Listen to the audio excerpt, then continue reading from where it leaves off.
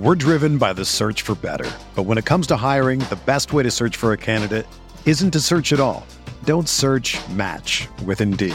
Indeed is your matching and hiring platform with over 350 million global monthly visitors, according to Indeed data, and a matching engine that helps you find quality candidates fast.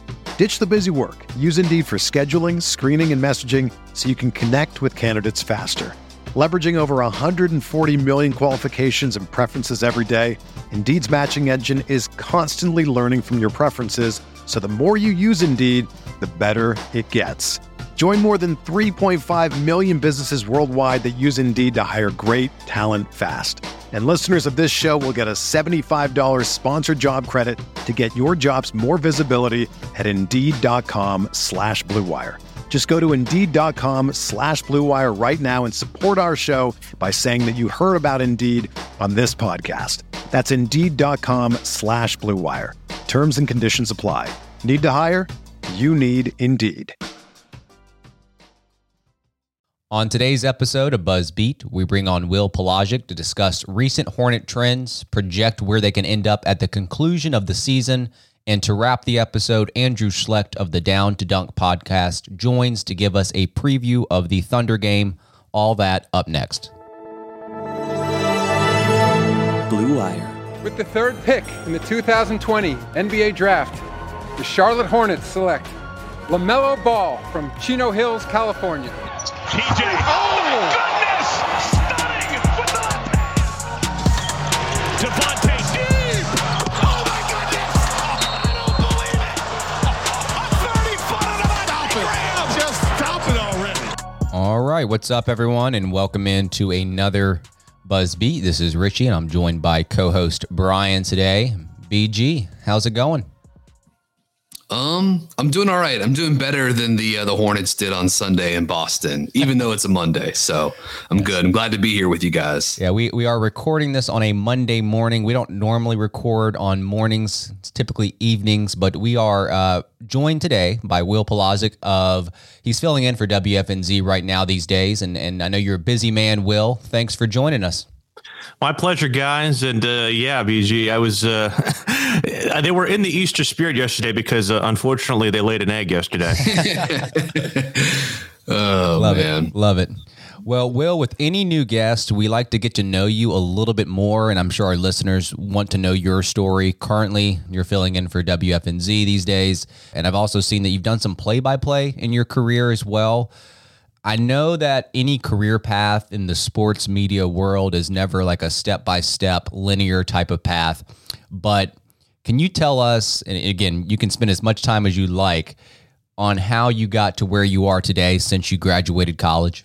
So it is very, very non-linear, guys. When it comes to it, I basically started right out of college, or at least last couple of years of college, doing minor league baseball play-by-play in North Carolina and Savannah, Georgia. I was in Kinston for one summer, in Savannah for the summer right after I graduated, and decided that the minor league baseball life, as glamorous as it is, was not for me, just because tarp pulls at midnight, getting that call, that's kind of a difficult thing, and traveling for 70 nights out of the year, while that sounded like fun in college, really isn't all that's cracked up to be. 150 games in 104 or 140 games in 150 days. That's a pretty grueling schedule, and unfortunately, financially, it doesn't exactly pay itself on that route. So I decided to go into the other side of radio, which is, again, the talk show situation. I got a job, as I was explaining to Richie before we went on. I was in Southeast Missouri, Farmington, Missouri, about an hour south of St. Louis. I went to college in Columbia, Missouri, at the University of Missouri. So it was pretty close to where I was. And I kind of cut my chops there for about 10 months, and then got back to Columbia Mo and did about 4 years there, an afternoon drive as their sports talk host on the ESPN radio affiliate there. And that's kind of really where I got my real burgeoning start doing sports talk. Did 3 years in Houston at what was then Yahoo Sports Radio, turned into SB Nation Radio, and is now called, I think, Sports Map Radio. They've changed names a couple different times within the same company. And then I after that was in South Carolina for about 2-3 years. Did a 2-year stint in Atlanta with 92.9 The Game, and now I'm up here. Kind of followed our boss up from Atlanta to Charlotte, and I'm doing stuff for FNZ. It's my second time back at FNZ, actually, because I did a little bit of work for them in June of 2019. I was actually on the air the week that PJ Washington was drafted, so it's a nice return to the Queen City for me, and it has been very welcoming so far, I have to say. Has anyone told? Well, I'm sure they've told you this, that you have a voice for radio. Is that something that you have to practice on, Will? I hear that a lot. And really, it's I don't try to put it on. Like, that's, some people try to think, oh, well, is that your real voice? I really don't do anything else that just turn anything. Like, this is just the way I speak. This is the way I speak to my girlfriend. This is the way I speak to my mom and dad when I'm on the phone. So it really is just kind of flows. That's all. Dude, it is. I know some people that host or work in radio, and the switch they flip between on air and off air is it's interesting. It's stark. It'll catch you off guard. He's a friend of mine, so I'm not gonna say his name, but there's this one dude who I used to do. He was in our minor league, the same league that we were in, and he just, it was so, it almost sounded like it was a clown, almost like he just went from, talking normally to like, hey, welcome in. I'm like, oh my gosh. What, like, you don't have to do this. Like, you have a very great, awesome voice. Like, you don't have to turn into, the ringmaster for Ringling Brothers every time you come back to do play-by-play. It was so weird. With the risk you also run into, I can think of a couple of examples of this too, of radio guys that have had that switch between normal voice and show voice, but then they get addicted to show voice, and then show voice becomes their normal voice, and then you have a real calamity, because now it's, you gotta be on all the time. It's one voice, but you sound like you can't, like, you're ordering a burger and it sounds like you're trying to, get into that day's. Can I get a Big Mac with side of fries and a large Diet Coke? Yeah, it's not great. So it's best to have the keep it natural. That's all I try to keep it 100, as the kids say. Now, you said that you didn't like the life of minor league baseball play-by-play, but would you ever, like, if you were offered a job to do a play-by-play for a specific team, whether that's major league or minor league, would you ever do that? Oh, I would. Absolutely. Here's the terrible thing. And I think this is the really dirty secret about our business, is that it's very, very, very, very, very hard to do each of those skills individually. I almost find it impossible to do both on a daily basis. Like, when I was in Missouri, I was having to do a daily air shift on a country station. I was having to basically be the sports director of the entire network that we had there, call play-by-play for high school and our junior college down there, and also host a show on the weekends. That's a lot of time. That's a lot of hours. And I just feel like if you're doing one or the other, it's great. But if you're trying to do both, it's a real hard mix to try and get under. So I haven't completely closed the door to play-by-play. I absolutely love doing it. It's not something that I really have a vision on doing right now. But if the opportunity ever came up, whether it was minor league, major league, professionally, if the situation worked out for me in that regard, I wouldn't say no. And people may not also know this too, unless you work in minor league baseball. I did just one summer, had a job while I was in college with a minor league team. It's like all hands on deck. Oh, you're doing everything. Yeah. You're doing everything. Like, I worked in the sales and marketing department, but that meant cleaning up fireworks scraps after the game every Friday night. Oh, absolutely. Too, So, and if those games went into extra innings, like, the fireworks were getting shot off Friday night, no matter what. So you might be out there at midnight on a Friday cleaning up, fireworks scraps were the worst. Yeah. And wondering, like, how many wrong moves did I make to get to this point where I am? I love minor league baseball, but that summer was eye-opening. Well, the weird thing, because the 1 year I did in Kinston, I traveled. And then the other year in Savannah, I only did home games and stayed back with the team while they were out on the road. But I really don't know which one I'd rather be, because home games when I was in Kinston, I'd be up at like 8 o'clock printing out stat packs for scouts and for the visiting broadcast and for ourselves. And, you clean the booth. You gotta, and again, if it rains, you're basically on tarp duty. I mean, there's all kinds of different, I mean, there's, God love the people who do it, who are lifers. Yeah. It just, that to me is a hard way to go through a 150 day straight. I mean, because that's half a year. So yeah, Brian, I even heard you were the bullpen catcher at one point too, right? Yeah, that's right. It's why my knees are so messed up these days. And I also had to sometimes too. They make you put on the mascot suit too to do appearances.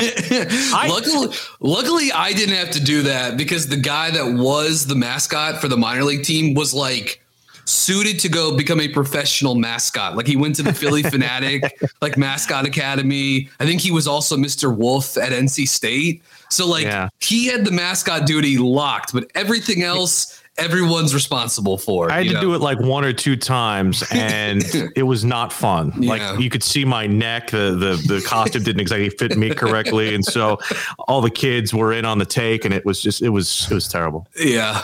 Yeah. We're driven by the search for better. But when it comes to hiring, the best way to search for a candidate isn't to search at all. Don't search, match with Indeed. Indeed is your matching and hiring platform with over 350 million global monthly visitors, according to Indeed data, and a matching engine that helps you find quality candidates fast. Ditch the busy work. Use Indeed for scheduling, screening, and messaging so you can connect with candidates faster. Leveraging over 140 million qualifications and preferences every day, Indeed's matching engine is constantly learning from your preferences, so the more you use Indeed, the better it gets. Join more than 3.5 million businesses worldwide that use Indeed to hire great talent fast. And listeners of this show will get a $75 sponsored job credit to get your jobs more visibility at Indeed.com/Blue Wire. Just go to Indeed.com/Blue Wire right now and support our show by saying that you heard about Indeed on this podcast. That's Indeed.com/Blue Wire. Terms and conditions apply. Need to hire? You need Indeed. All right, let's get into some Charlotte Hornets talk. Not sure if it's worth discussing this 30-point loss to the Celtics on Sunday, but maybe we can touch upon a couple of things briefly. I know that Will didn't want to speak of it ever again. The Hornets, no. But they struggled mightily on offense. That was very evident from this game. I know that Rozier was the quote-unquote player of the game as he was deemed by the Hornets, but I actually was more impressed by Cody Zeller and Devontae Graham. I thought they played the best in this game. And best is a term that I'm going to use loosely for this game. Whenever Zeller enters the game, you just feel it. The scrappiness, the screen setting, the offensive rebounds. He does things to extend the play. And then Graham was good as well. He shot the ball well from deep, from mid-range, distributing the ball in the pick-and-roll situations. You're seeing him play more off-ball than last season and his rookie season, which I think is good, but I think you might have to start see him use Graham with the ball in his hands a little bit more moving forward with Monk out and LaMelo out. But I don't know if you guys want to spend any time on this game. Do you guys have any specific thoughts about this game specifically, or do you guys want to get into some big picture stuff? I mean, to me, Richie, the glaring thing that you look at is that this is what happens when you take 44% of a team's offense away from it. And one of the things I asked James Borrego before the game is, how do you change that? And one of the things I've also tried to, I guess, get and glean from him is when you get to a certain point in the season, you are who you are. You can't change your identity, especially with the condensed nature of games, the lack of practice time, and the fact that when you're in the NBA, these teams know each other all significantly well, and they all run a lot of the same stuff. So it's not as if you're going to bring anything so completely innovative to the table that's going to throw a team off, especially if you are dealing with, and again, I say this very kindly, a lack of scoring talent on the floor. So they are really going to have to, pardon the cliche, grind it out and survive for this next little stretch of 2 to 3 weeks where They have all three of those guys out. Maybe you get Malik back after a 2 to 3 week stretch. Maybe Gordon after a month can return to basketball activities. And of course, we're all wondering whether or not LaMelo Ball's wrist is going to heal before a potential playoff run. But you saw last night a microcosm of just how bad it could look. That's not to say that it's going to look like that every night, but against quality teams and against the teams that you're jockeying for position against, you're going to have to win some ugly basketball games, not unlike the ones that they did in this stretch where they were without just LaMelo Ball for about 7 or 8 games. Yeah, I think missing that much perimeter talent and playmaking is really tough. And then you throw a defense that has Marcus Smart, who was awesome against Charlotte defensively, and Jaylen Brown as those guys on-ball defenders, and Tatum as a helper. That's really tough for a team that's so strapped for playmaking right now. My biggest concern once I saw the news that Hayward was going to be out for a significant portion of time was, I know LaMelo, Malik, and Gordon play different positions, right? You've got a primary, you've got a combo guard in Malik, and you've got a big wing in Hayward. But all of those guys have different, even though they're different spots, they control a lot of the playmaking. So it's not just, Charlotte's missing X number of points and assists. Yes, they are. But it's like, how does Charlotte generate, when you're like thinking about the actual like granular aspect of like, how does Charlotte generate offense in the half court? And a lot of it is with those guys creating with the basketball in their hands. That's what allows Terry Rozier to float around and run off screens and bomb threes, as opposed to trying to like create one-on-one against Marcus Smart or whatever. That's far more difficult. I looked this up this morning. These are, according to NBA tracking data, drives per 36 minutes from this roster. LaMelo Ball, 14.6, tops on the team. Monk's got to be second, right? Malik Monk, 12.1, second on the roster. Gordon Hayward, third on the roster, 12. Terry Rozier, 9.8 drives per 36 minutes. Devontae Graham, 6.5. So the guys that really are like your pressure points with a live dribble, those guys just aren't out. They're out right now all at the same time. There's no all-star break for you to sort of like, get one of the, they're all going to be out for multiple weeks. There's no like real break in sight. These games are just going to keep coming and coming.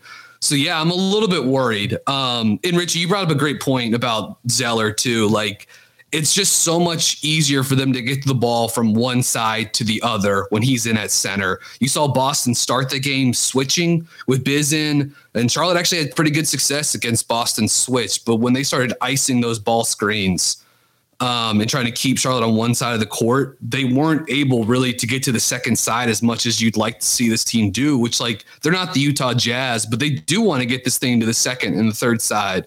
They're not running as much just straight spread pick and roll this year. So, that Zeller becomes critical. Miles becomes a critical playmaker. And obviously they need more from PJ. He's just got to give them more offense than he did against Boston.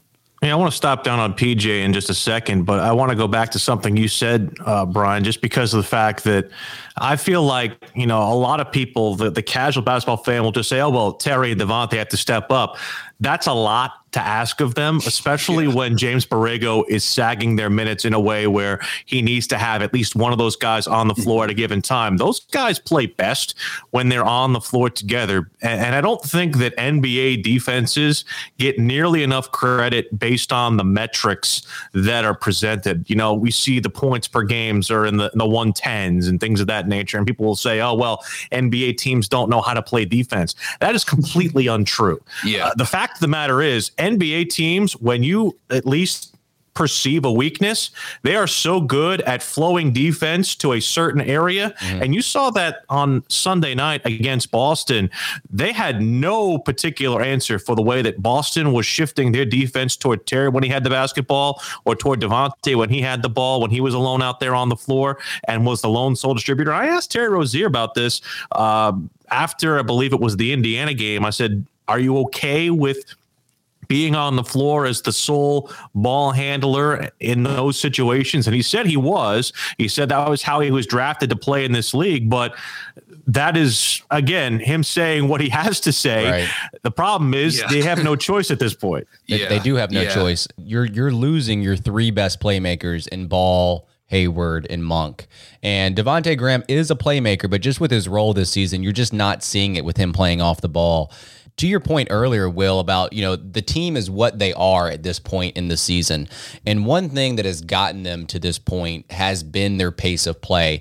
I think that has got to be the biggest thing moving forward, because the playmaking in the half court is not great right now. So they're going to have to take advantage of getting out into early offense, getting steals, getting rebounds, and pushing the pace and trying to create an advantage that way. Because when they slow it down in the half court, you're going to have Terry Rozier pounding the rock a little bit more than you would want him to, because you want him off the ball. So I don't think they did the greatest of jobs against Boston on Sunday and getting out in transition, but that's something that's going to have to happen. It also sucks because they are down in body, so now they're going to have to be more conditioned, and the stamina is going to have to be built up. So it's kind of a double-edged sword in that part. All of this stuff is like connected, but it's hard when Boston's making you take the ball out of the net because they scored at will in that game. It's hard for you to really get your run game going. But this was like Charlotte, 16.7 seconds per offensive possession, which that is it's over 2.5 seconds longer per. I mean, it's one game, but they're about 14 seconds per offensive possession this season, which is top 10 in the league. That's been trending down without LaMelo, obviously. But yeah, to your point, Richie, they were not able to get out in fine transition opportunities yesterday. And to be clear, guys, that's not to say that there isn't an avenue for Charlotte to win games and for them to play well. It just has to go through two guys. It has to go through PJ Washington, and it has to go through Miles Bridges. You saw it the other night against Indiana, where he went for 23 and looked very, very good when he was moved back to the 3, and they had that much different looking lineup than we're used to seeing there, with Bridges playing off the wing and doing the drive and also shooting threes. But you got to find something offensively out of PJ Washington. I do not know what's been going on with him the last 8 or 9 games, but he's been an enigma offensively.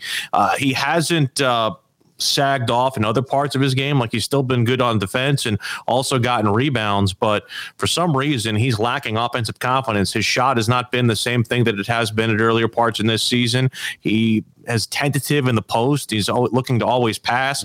He can't just be a ball mover. He has to be a scorer. If this team wants to do anything over this next stretch of 2 to 3 weeks, the points have to come from him. He has to take some of that pressure off of Terry and Devontae. Yeah, he had this one play in the third quarter where he caught it in the corner. Yes, Jason Tatum was closing out on him, but he had plenty of space to shoot this ball, and he didn't. And the gap closed, and it ended up being I think a pull-up shot from Miles Bridges, which was like an air ball. So, he's got to be more confident, like you said, Will, and be more assertive. His season has been so weird. Up, down, up, down.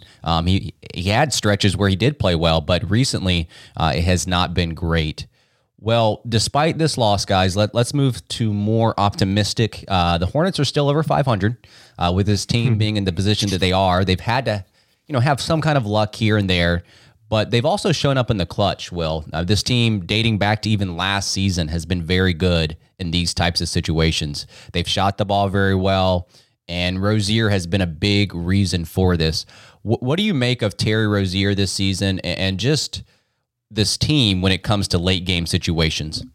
Well, I was making a joke earlier in the year that when they're at home, they should just put 4 on the period timer there, just to make sure that Terry knows, hey, it's the fourth quarter every time. And because that's when most of his points have come in.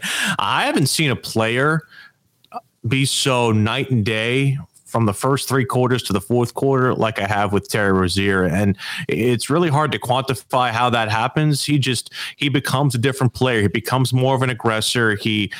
His usage rate goes up considerably. And also he's just looking to be that killer instinct guy. And I think that the other guys on the team are receptive to that. they run a lot of different offensive sets too in the fourth quarter than they do in the first three. And it's also something that James Borrego has really kind of stopped down on and said, hey, you know what?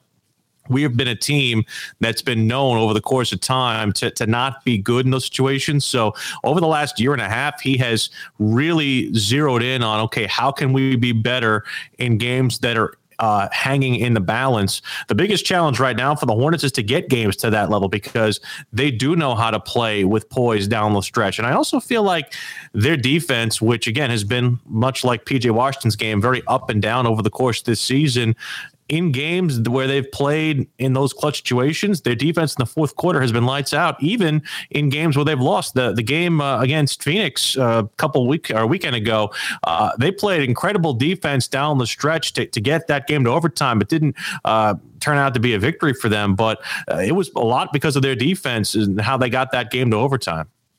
I think if they get to that point, they step up on both ends of the court. They are the only team in the NBA that actually has an undefeated record heading into the fourth quarter, and they hold on to those leads. There's quite a bit of places that you can look up clutch stats, but if you look at this Hornets team on a night-to-night basis, they definitely come up big late, and it's a combination of all different types of players on any given night, but Terry Rozier and Devontae Graham are your biggest, most fearless players when it comes to those situations.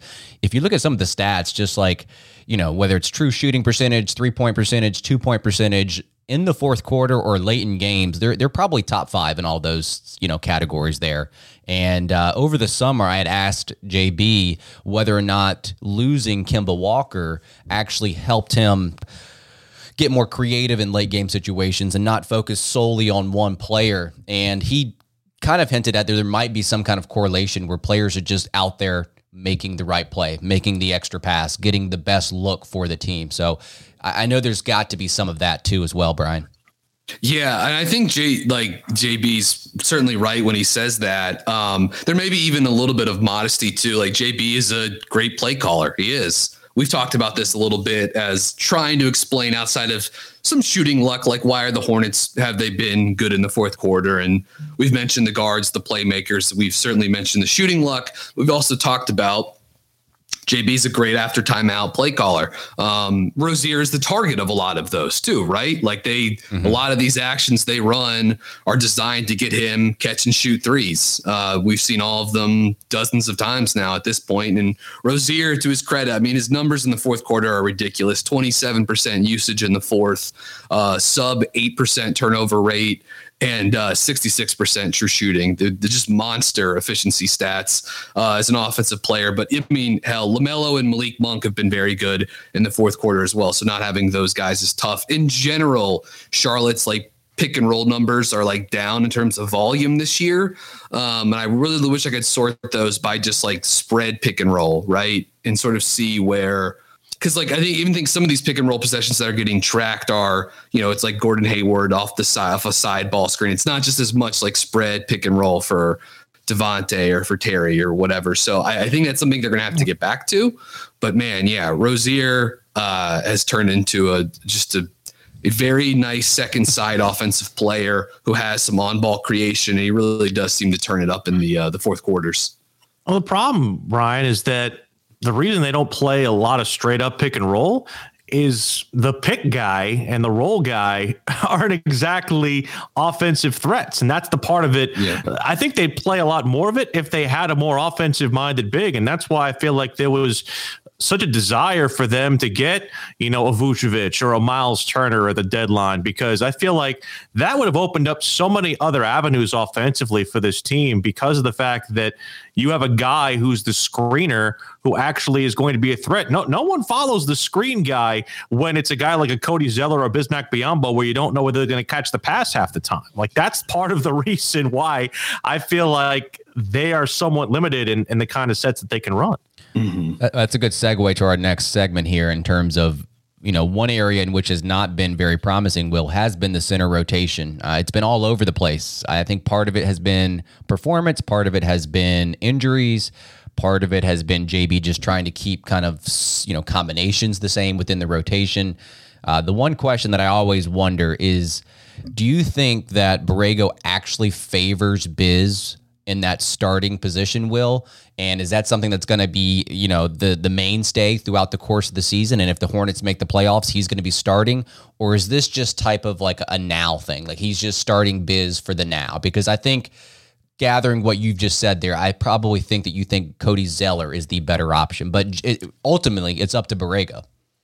Zeller's a better offensive option. I think anybody with two eyes can see that. The problem is he has been, at least in times, a liability defensively. There was one game, I forget which one it was. He was, and again, I hate using plus minus as an indicator, but I feel like sometimes it can be used to tell the bigger picture in terms of defense. He was a minus 19 and Biz was like a plus 2. And that kind of disparity when you're talking about the same position, I think is incredibly glaring. And so the one thing that I think James Borrego has said is that if you can defend, you're going to get minutes, because they've sacrificed defense on a number of fronts this season to try and get more points, but they can't do it at every position. That's why you saw an uptick in Cody Martin's numbers, especially in the last little bit here, last 2 or 3 weeks, because he knows he can count on defense, even though offensively he's a very limited player. And the same thing I think goes for Biz. If Cody Zeller brought you any kind of defensive presence on a night in and night out basis that matched what Bismack Biyombo brings to the table. And again,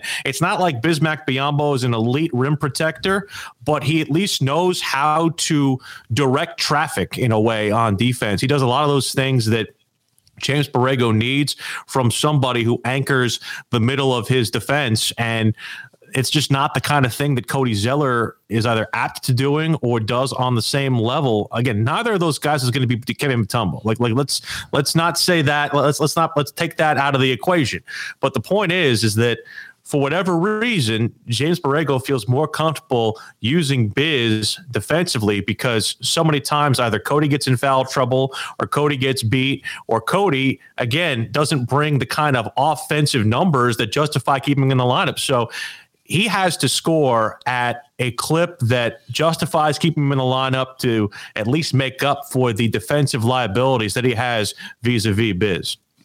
Yeah, it's I'll be like, I really do think come playoff time, I've said this to Richie, to you before, like I think they've got to get, if you're thinking about the 48 minutes per game at center, they've got to get as close to as possible to having all 48 of those minutes be Zeller and PJ playing small ball 5. I just don't, in a playoff series or a play-in scenario, man, it's going to be tough to really, when the stakes are really high, it's going to be tough to, and teams can really scheme and game plan for you. It's just going to be tough to play 4-on-5 offensively. I know Biz tries hard on the offensive glass, and he can be a finisher in the dunker spot or whatever, but like, that's it. And even then, he's not like not lighting the world on fire in either of those capacities. I really do think as well, like what's going to be big for Charlotte in the interim, especially without Hayward, because he's such a linchpin to unlocking so many of these versatile lineups for them. But like the Devontae, Terry Rozier,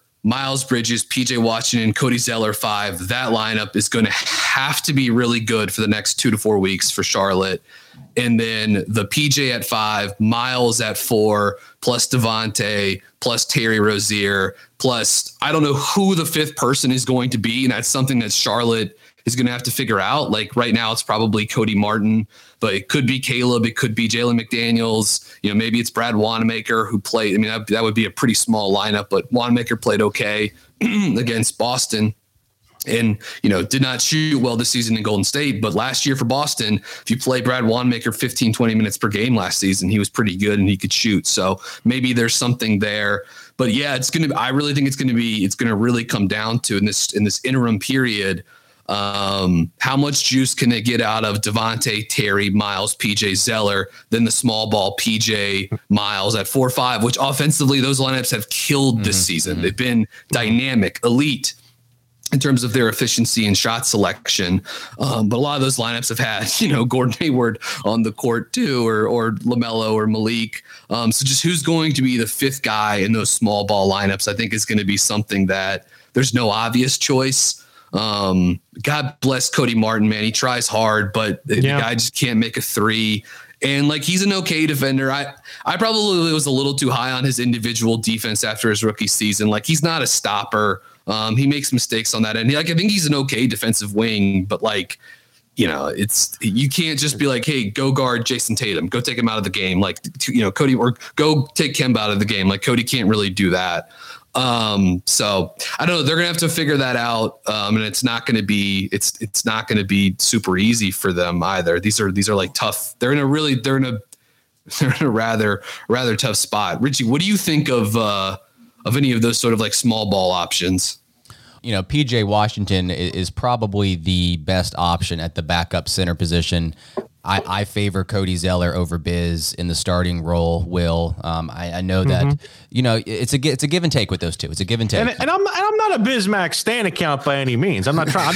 I'm just going by the way that JB has organized his rotation and what he said to us. Believe me, I want to see Bismack DNP CD as much as anybody does. Yeah. That's me. But I'm just telling you, that's the way that he has at least shaped the rotation. And I also feel like to your point about PJ, Brian, PJ handles guarding the 5, I think, a lot better than we give him credit for. Mm-hmm. The problem is with his increased usage at the 5, that also correlates with where his offense has gone to heck in a handbasket. So that's the part of it that scares me about PJ, is that he's a better offensive player as a 4 than he is as a 5. Yeah, they do get this when PJ is in. This doesn't happen a lot, and maybe not as much as I'd like it to. But when PJ's at 5, and they get to some of those 5 out looks with he or Miles having the ball in the middle of the court, and the spacing is so perfect. I'm just like, God, I wish this team could play like this all the time. I know that's not ideal. And then Richie, I was thinking about this after you, Spencer, and I talked about it last week. I think Spencer is on to something when he says JB is really trying to like maybe save Zeller as much as possible for a stretch run in terms of his health and fitness and stamina.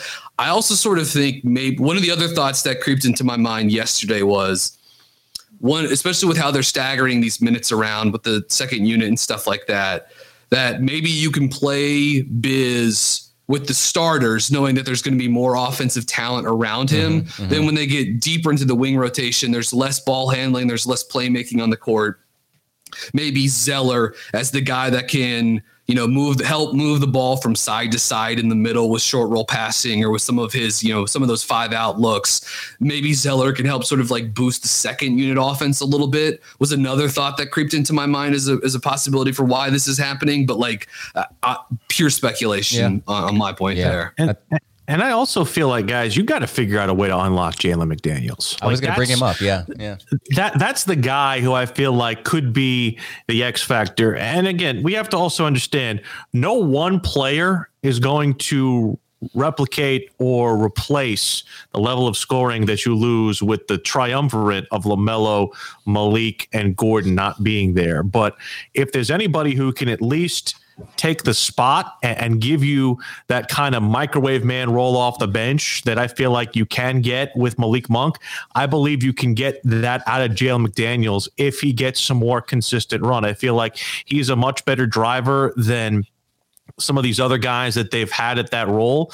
And I also feel like he has enough on the other end too to really make up for a lot of their deficiencies defensively. So he's somebody who I feel like JB has tried to find a place for. And he said yesterday before the game that the reason why he hasn't gotten the minutes has nothing to do with him. It's just wanting to look at other guys. But if there's anybody who needs to make the most out of this next stretch, it's McDaniels, because I feel like he can have an irreplaceable role on this team if he can at least prove that he's a reliable member of this core over the course of this next 2 to 3 week stretch. Yeah, I mean, we've seen what Cody and Caleb can do. We've seen what Brad can do. Jalen McDaniels, I think out of anyone on this roster, is going to have the biggest opportunity to show what he can bring to this team. Even if that means when everyone comes back healthy, he goes back to the end of the bench. But like for this stretch run of these next 3 to 4 weeks, he's going to have to be a big player with this team. He's a low usage guy, but he can cut. He can hit the occasional 3. He's lanky. He's got that build that you'd like to see out of that 3/4 type of player. He can defend. I think that he's actually a pretty good perimeter defender, and he's going to try hard. Moves well side to side. Yeah. I mean, he's got great agility. He's a good defender. Yeah. I agree. I think there's untapped potential with him there. Richie, you highlighted a nice play he had yesterday where was PJ posting or was it Miles? It was, and Jalen cut weak side to the lane, for a finish. And that was one of those plays where you're talking about some of these small ball options. That's a play that you should probably factor into the decision-making process here. Like that's the kind of off-ball movement you want. And then I would also like his sort of like switch potential Charlotte's switch was so bad yesterday, against Boston. I just like sometimes the indecision at those like mesh points defensively for them. It's like they can't decide whether they want to switch or not, and they get caught in between. But I do think if you had McDaniels, PJ, Miles across the front line, then you are pretty switchy and athletic and versatile. And that's maybe ways for you to hide Rozier and Devontae. Like if those guys get switched on to a bigger guy, that guy goes to the post, well, you can just switch out behind the play with any of the forwards, right? With PJ, Miles or Jalen.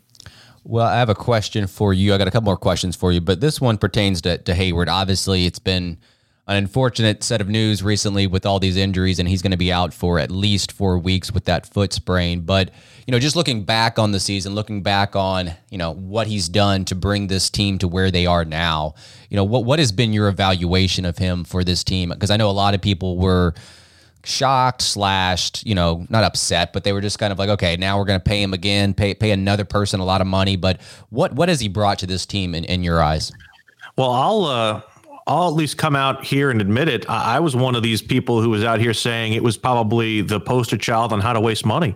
I was really at the forefront of people saying, I don't understand the move. I don't understand paying this guy $40 million over 4 years. Well, you could be right in a couple years. You could be right in a couple years. I could be. Yeah, I could be. But the fact of the matter is that now you're seeing, at least when he's on the floor. And again, I feel like part of the reason that kind of went against him was the availability factor. And again, you can't blame a guy for always getting hurt all the time. A lot of times in the NBA, these freak things happen. I feel like you can blame a guy for having soft tissue injuries from time to time, but I feel like all the Gordon Hayward stuff has really been just freak injuries. The avulsion fracture and the sprained foot. He comes down on a guy's leg. That's not something that you can necessarily look at and say is anything you can predict. So that part of it is tough, but from the on the floor aspect, he's been everything that he's been advertised to be. He probably scores the quietest 20 to 21 to 22 points per game of anyone I've ever seen. He just somehow,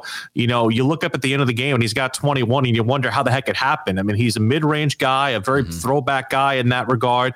I still feel like the real key part of his game and the nights where he's really shined the brightest is when he gets to the free throw line. I feel like he had kind of backed off on that in the middle part of the stretch here at the beginning of the end of All-Star break period. He kind of got back to that a little bit recently, and he'd started to kind of find some form again, which is the real discouraging part about the timing of his injury. But he certainly brought a lot to the table in terms of leadership and just kind of a calmness. And Terry has talked about this too, from the standpoint of, when Gordon's out on the floor with him, there's a lot less worry in the Hornets game, and there's a lot less panic when it comes to how they get through certain offensive sets. And while he might not do the things that show up in the box score, I know that's a cliche line, I hate using it, but he's the prototypical guy that when you say that about him, it really does fit. And so they lose a lot that you don't realize when he's not on the floor. And that's, I think, the biggest part of just outside of the scoring aspect that they're going to miss with him as he's out here for a month plus. Yeah, that calming presence, as they keep referring to him, like when he's on the court, things slow down. The Hornets have a fast pace, but it feels like when he's out on the court, if the turnovers, it's more controlled. The turnovers might start to pile up, and then they're like, okay, Gordon Hayward will start to control that offense a little bit more. He can score on all three levels. We've talked about this before. You can run offense through him. He does put up a quiet 20 points because you look up at the box score, and before you know it, he's at 16 by halftime, and you're just like, wait, where did all those points come from? And I think that speaks to him slowly kind of inserting himself into the game. There are times in which you wish he was a little bit more aggressive, and once when you start seeing those free throw numbers go up, that's probably a good indicator of how aggressive he is. Just look this up. He actually has the most free throw attempts on the team, which I would have thought would have come from a bigger player. But that's crazy that he does do that. And I think that's been kind of a revelation for him this season. There just aren't that many 6'8" guys on planet Earth that can run pick and roll, that can post up, which Hayward can do, that can shoot from all 3 or 4 levels, and that are good passers. And then are also decent defenders. Hayward sort of checks all of these boxes. to say he's like a complete offensive player is really sort of oversimplifying like just how much he can do, which is that he can score from every level of the court. He can distribute from every level of the court, and he can either start the possession in the post, he can run off screens, and he can run pick and roll. And they use him in pick and roll plenty. They use him in chin pick and roll. They use him inside pick and roll off those Iverson cuts. And like, yeah, they're going to like lose. Just taking a guy like that off the court is really hard because he's a stabilizing force, and he makes it tough to get ready for Charlotte because he can just puncture a defense from every spot in the half court. And it's tough it's just tough to have that just like vaporized for a couple of weeks here. Yeah.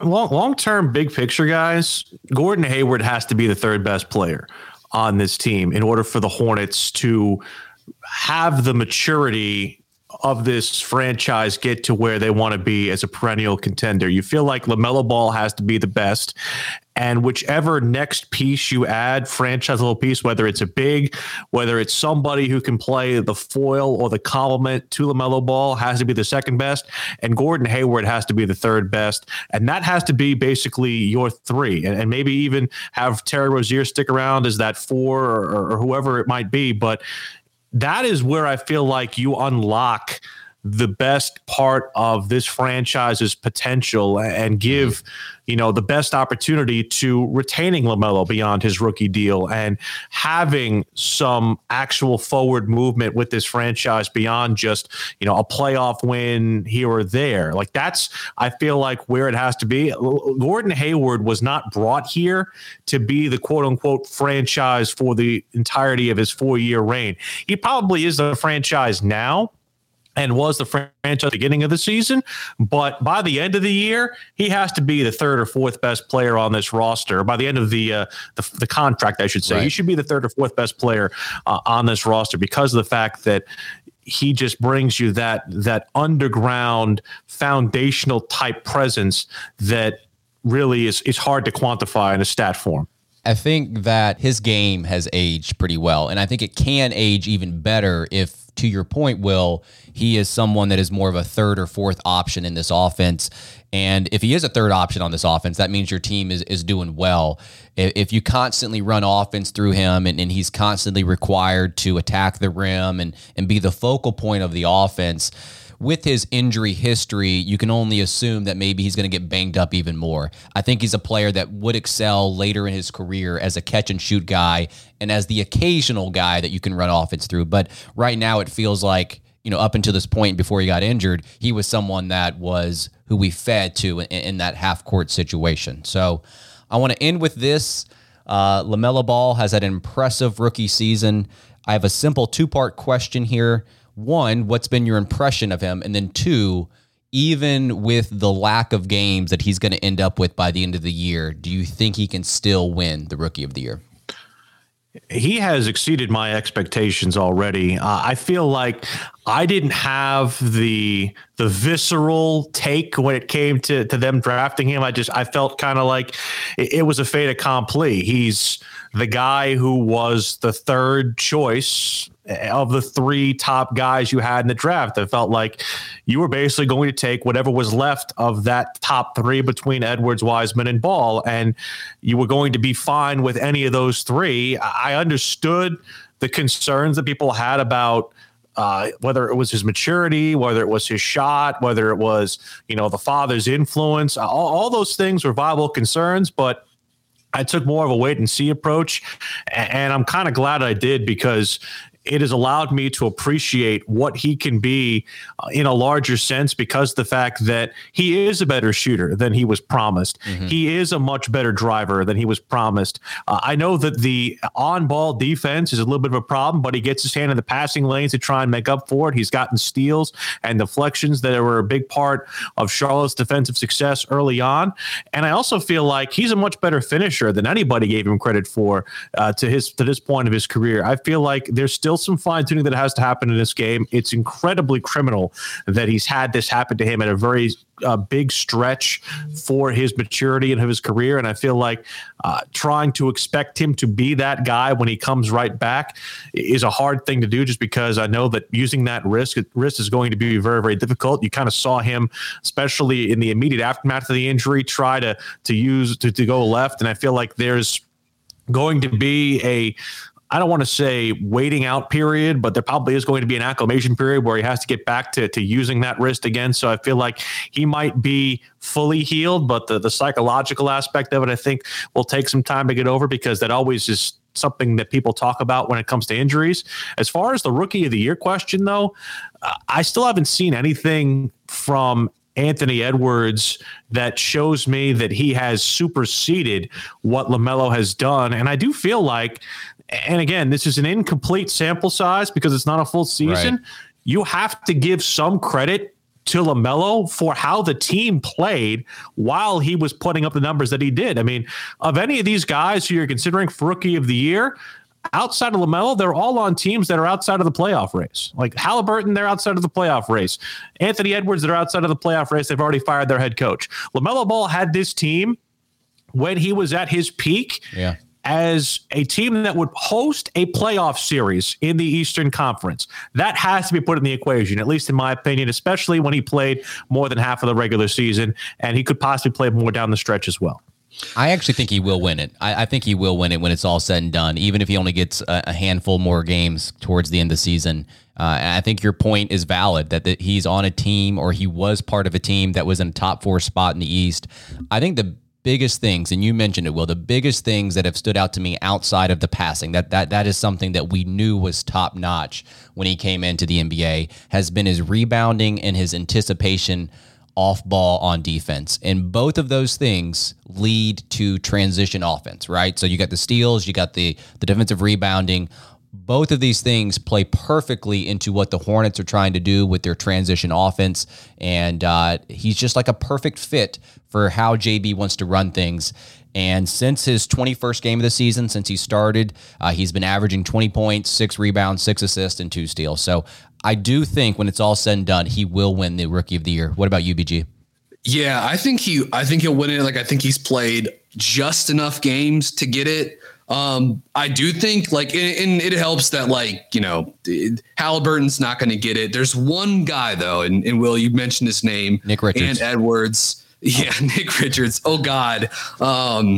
Not the most encouraging stint for him yesterday against Boston. No surprise. But yeah, Anthony Edwards since March, you know, averaging above 24 points per game, shooting his way up. Usage 31% in the month of March, 52% true shooting, and in 2 games in April, 62% true shooting on 30% usage. So he's playing more. As Chris Finch is sort of like turn the offense over to Ant. Like, if he played like this for the rest of the season, he could maybe make a case, but I still think LaMelo is even at this disadvantage of not being able to play for extended periods of time. I think he's still the favorite to win it. Yes.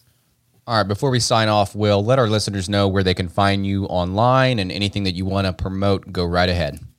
Well, this week I'll be on with Stan Norfleet doing the afternoon show from 2 until 6, while Nick Wilson takes some well-deserved R&R. He had actually gone like 8 months without a vacation, so he's back now in Ohio with his family, and he'll be back next week. But I'll be on with Stan for that stretch here this week from 2 until 6, and doing some other fill-in work. I'll be doing some stuff around the Panther draft as well. We're doing actually a pretty awesome mock draft series that drops every Wednesday, which involves the NFL persuasion, if you will. But for the rest of it, you can find me on Twitter at Willie P Style, also on WFNZ.com, and I'm basically in every one of the Hornets pre and post game Zooms. So I try to tweet out any interesting content that I get from those, and just from watching the games. But it's been an interesting start so far. Hopefully we can get some more meaningful games here in April and May, and maybe the Hornets can make a run here and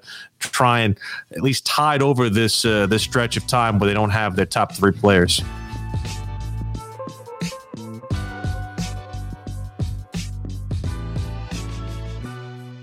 All right, we are now bringing on Andrew Schlecht of Down to Dunk, a Thunder podcast on the Athletic Network. Andrew, I appreciate your time and some of the advice you've given me over the years. I have always been a fan of you, and with the Thunder playing the Hornets, it makes perfect sense to have you on. So how's it going? It's going great. The Thunder are losing just as planned, finally. Well, it's funny because they've actually won more games than I think most people would have thought at this point in the season. And that's kind of where I want to start. Based on all the stats, the Thunder really shouldn't be where they are when it comes to their win-loss record, having 20 wins. They are definitely outperforming some of their point differential and some of these other metrics. From someone that watches the team on a nightly basis, because I can't claim that I do that, what's been like one or two things that like stands out to you as to why OKC has 20 plus wins at this point? Yeah, I think the biggest thing is that they have a group of guys that all try really hard, which sounds like so simple.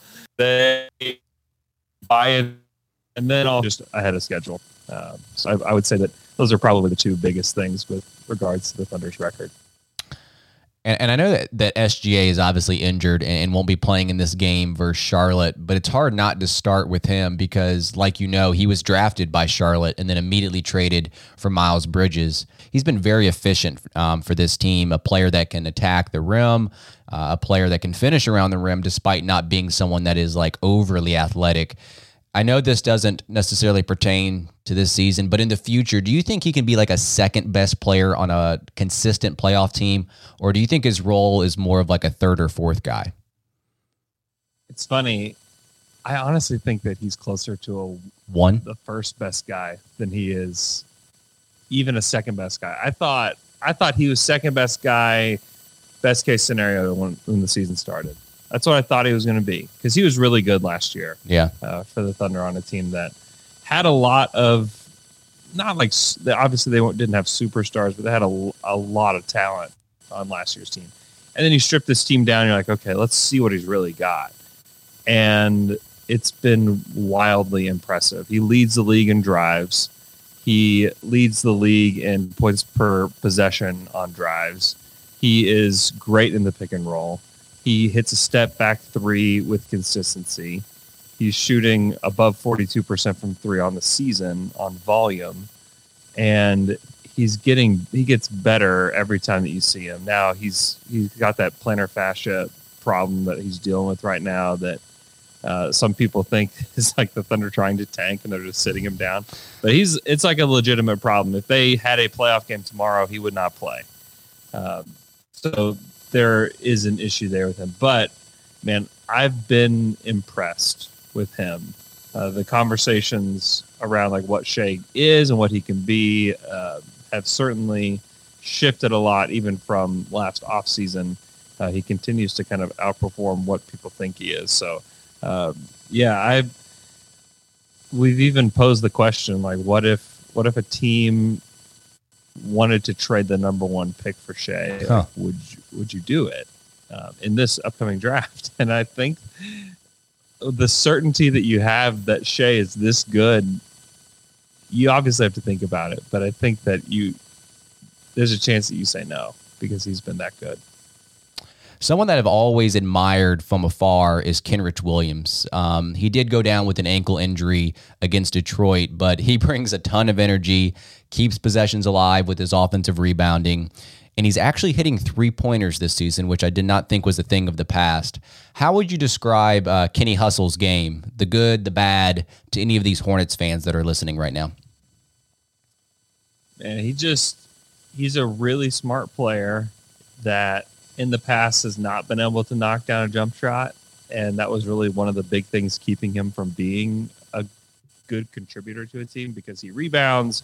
He can actually handle decently. He can create a little bit for himself, not a ton. Like he's not breaking guys' ankles or anything, but he can grab the ball off the rim and run the other way with it, which is helpful.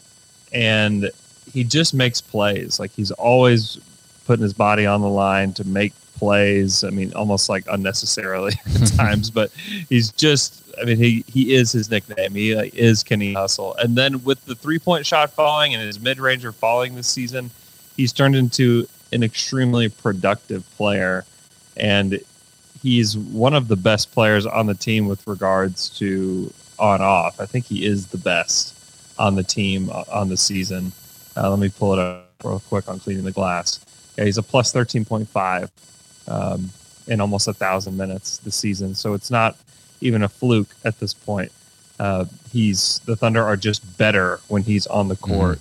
And that may be good news for Hornets fans because he will be off the court. I mean, and then literally almost everybody else. I don't know if Lou Dort will be playing because he's still coming back from a concussion. Yeah. The only player that has a positive differential that may be playing is Ty Jerome. So yeah, that may be good news for Hornets fans. Now, do you like his haircut, Hustle's haircut back there? It fits the realm of Kenny's. Kenny Powers had that haircut. Kenny Hustle has the haircut. So I'll just leave Kenny's alone with their haircuts.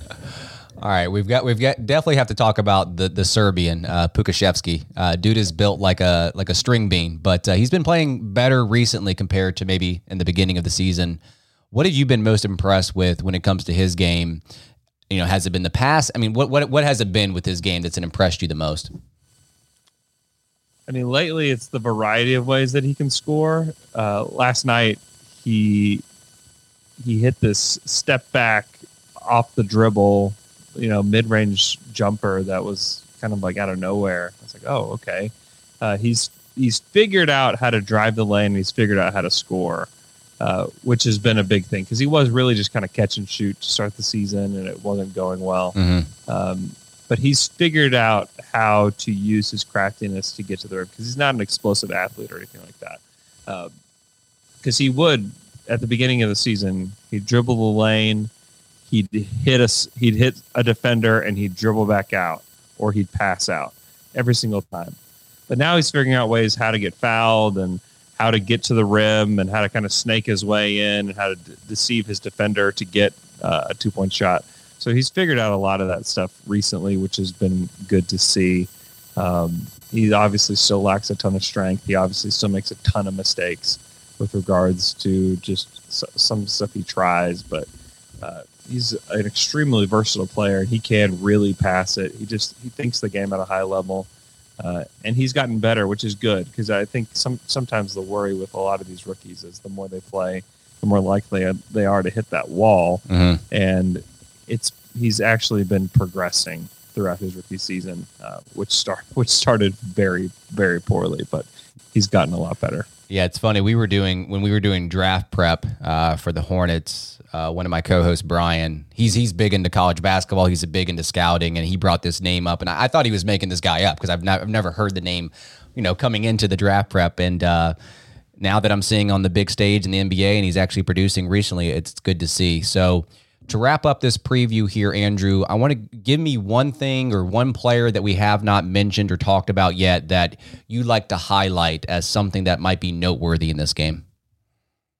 Yeah, we could highlight that the Thunder are going to be playing two new guys that they just signed them yesterday, and they just happened to be available to the Thunder yesterday. Jalen Horde and then Justin Robinson. They both played over 20 minutes yesterday, and they might play more because they will be missing Kendrick Williams. But look out for Lou Dort. Svi Mykhailiuk as well. Yeah, shooter. Is a guy that's going to take shots for the Thunder, and he had a really nice game yesterday against his old team in Detroit. So, man, a lot of 9th and 10th and G League guys are playing on this Thunder team right now.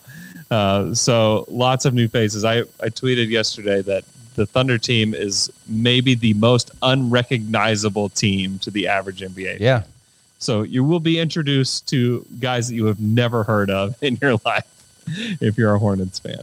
All right, we're going to end the podcast here, Andrew, with some serial analysis. I've heard your takes on cereal. I'm a big cereal fan. I actually have not had cereal in a while, but I love cereal. I used to love cereal, so it only makes sense that we do this quick segment. Here's how it's going to work. I'm going to give you 6 cereals. You give me, 5 cereals. 5 cereals. You tell me if it's underrated, overrated, or properly rated. Lucky Charms. Lucky Charms. I would say Lucky Charms is properly rated. I think most people really like it. It is a delightful treat, and that's what it is. It's a treat. It's not really a breakfast to me. I wouldn't eat it for breakfast. That might be that's like a late night, like just if I'm capping off a podcast, like, man, pour me a bowl of Lucky Charms. Yeah, I'm tempted to say overrated, but I think I would agree with the properly rated. I think obviously the marshmallows is what makes the cereal. If you take the marshmallows out, I don't think Lucky Charms is that great of a cereal. It's funny, my 2-year-old, I gave him Lucky Charms in a bowl the other day, not with milk, but just gave it to him as a snack, and he ate all the marshmallows, and he comes to me and he says, "I'm done. I need more." I was like, "No, you're not done. You just ate the best part." So, but I think that's how we all feel at times. All right, Captain Crunch. I think that it's probably overrated in that it shouldn't get a high score at all. If somebody's giving it a high score, they probably shouldn't, because all it does, I guess it's an okay tasting cereal, right? But the damage it can do to the inside of your mouth is the biggest problem with Captain Crunch, and it's I can't believe it's still on the shelves, to be honest. Yeah, to be honest with you, I feel like a lot of people do like Captain Crunch, and I just don't understand the appeal. Like you said, it just tears up the roof of your mouth. It's so hard, and I get that some cereals get too soggy, but this is the opposite effect. This stays hard regardless of how much milk you pour on it. Yeah, it's a problem. Yeah, and it should be removed immediately. All right, we're 2 for 2 on how we feel about these. All right, Cinnamon Toast Crunch. Oh, man. So I would have said before the whole shrimp fiasco that it was properly rated, because everybody thinks it's great. And now it's still probably properly rated, but I think that we're heading into underrated. Yeah. Because people now, and this is just a travesty, associate the shrimp tails with it, which is it's just not okay. Yeah. So I would say underrated at this point, in that people have probably steered clear from it because they're afraid of getting shrimp tails in their cereal. Yeah, I forgot about that until you brought that up. But also, too, I feel like people don't like Cinnamon Toast Crunch just to be different. I feel like to me it's the best cereal. To me, it's the best cereal. Hands down. But I think people just try to be a little bit different. So I would say underrated. All right, Honey Nut Cheerios. I'd say underrated. It's a very good cereal. And it doesn't get a lot of shine. Right. I think it's delightful. Yeah. Okay. I'm a fan. I would say either properly or overrated, because I think it's one of those cereals that is better without milk. Just to have as a snack. You know what I mean? Yeah. All right. Last one, Frosted Flakes. Oh, man. Probably overrated, because the time from crisp soggy is too short. Yeah, that you better be on it. If you pour your milk and then your kid asks you for some help, you're just in trouble. So to me, it's overrated just because the clock just ticks way too fast once you pour the milk. That's true. Yeah, you got to get on it. You got to gobble it up. I do like the flavor of Frosted Flakes. So I said properly rated, but to your point, it does get soggy. It's the opposite of Captain Crunch. Yes. Give me a cereal that does not get talked about enough. Maybe like a Kenrich Williams of cereals here. I mean, this is the perpetually underrated cereal, and it's Cracklin' Oat Bran. And most people don't even know what it is. And that's why it's just crazily underrated. Go check out Cracklin' Oat Bran. I'm not sponsored by Cracklin' Oat Bran. I wish to be. If anyone from Kellogg's is listening right now, hit me up, because I can really help you with some Cracklin' Oat Bran branding. I just Googled it. It does not look appetizing. It doesn't. It looks like big cat food is what it looks like. But I promise it is very good. Few problems with it. The branding is really bad. The shape of the cereal is very bad. Mm-hmm. And it's a small box, and it's kind of expensive. On cereal standards. So there's lots of issues with Cracklin' Oat Bran. I'll bet you if it were a different shape and branded better, it would. And it doesn't even crackle. I don't even understand why they call it Cracklin'. So it's like they really messed up on maybe one of the best top 5 best tasting cereal out there. I'm gonna have to try this. My underrated, or one that doesn't get a lot of shine. Have you had like the monster cereals like Boo Berry, Frankenberry, and Okay, I'm a fan of those. I know they only kind of are promoted during like the Halloween season, I feel like, but not a lot of people know about those for whatever reason. I think it's just something that deserves a little bit more credit there. So, all right, before we sign off, Andrew, go ahead and promote whatever you got going on with your podcast, and also you have a new podcast on Saturday for The Athletic as well. Yeah, go listen to Down to Dunk. We cover the Thunder Monday, Wednesday, Friday. And then I'm on the Athletic NBA show for our Saturday show. It's called Saturday Slam and Jam. We cover really what we think is interesting during the week, and then we bring on somebody for what we call the Wheel of Fandom. And it's we spin a digital wheel and bring on talk about a different team every week. This week we're talking about the Clippers. So go check that out. And yeah, also listen to the Daily Ding. We do a 5 days a week podcast on The Athletic, just recapping the night before.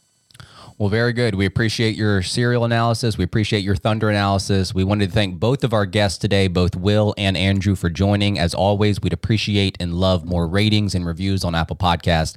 That'd be greatly appreciated. Thanks again for tuning in to another Buzz Beat, and we will see you guys next time. Everyone is talking about magnesium. It's all you hear about. But why? What do we know about magnesium? Well, magnesium is the number one mineral that 75% of Americans are deficient in. If you are a woman over 35, magnesium will help you rediscover balance, energy, and vitality. Magnesium supports more than 300 enzymatic reactions in your body, including those involved in hormonal balance. From functional medicine doctors to mental well-being and female hormone experts, we all know that magnesium is the one mineral to improve all aspects of well-being and health. But which one? Magnesium Breakthrough from Bioptimizers, the trusted choice recommended by leading experts with 7 best-absorbed forms of magnesium to ensure your body receives the support it needs for overall well-being. Go to bioptimizers.com/balance today and use code BALANCE10 for 10% off. Support your journey to wellness at bioptimizers.com/balance. Magnesium Breakthrough from Bioptimizers, your foundation to optimal health and vitality.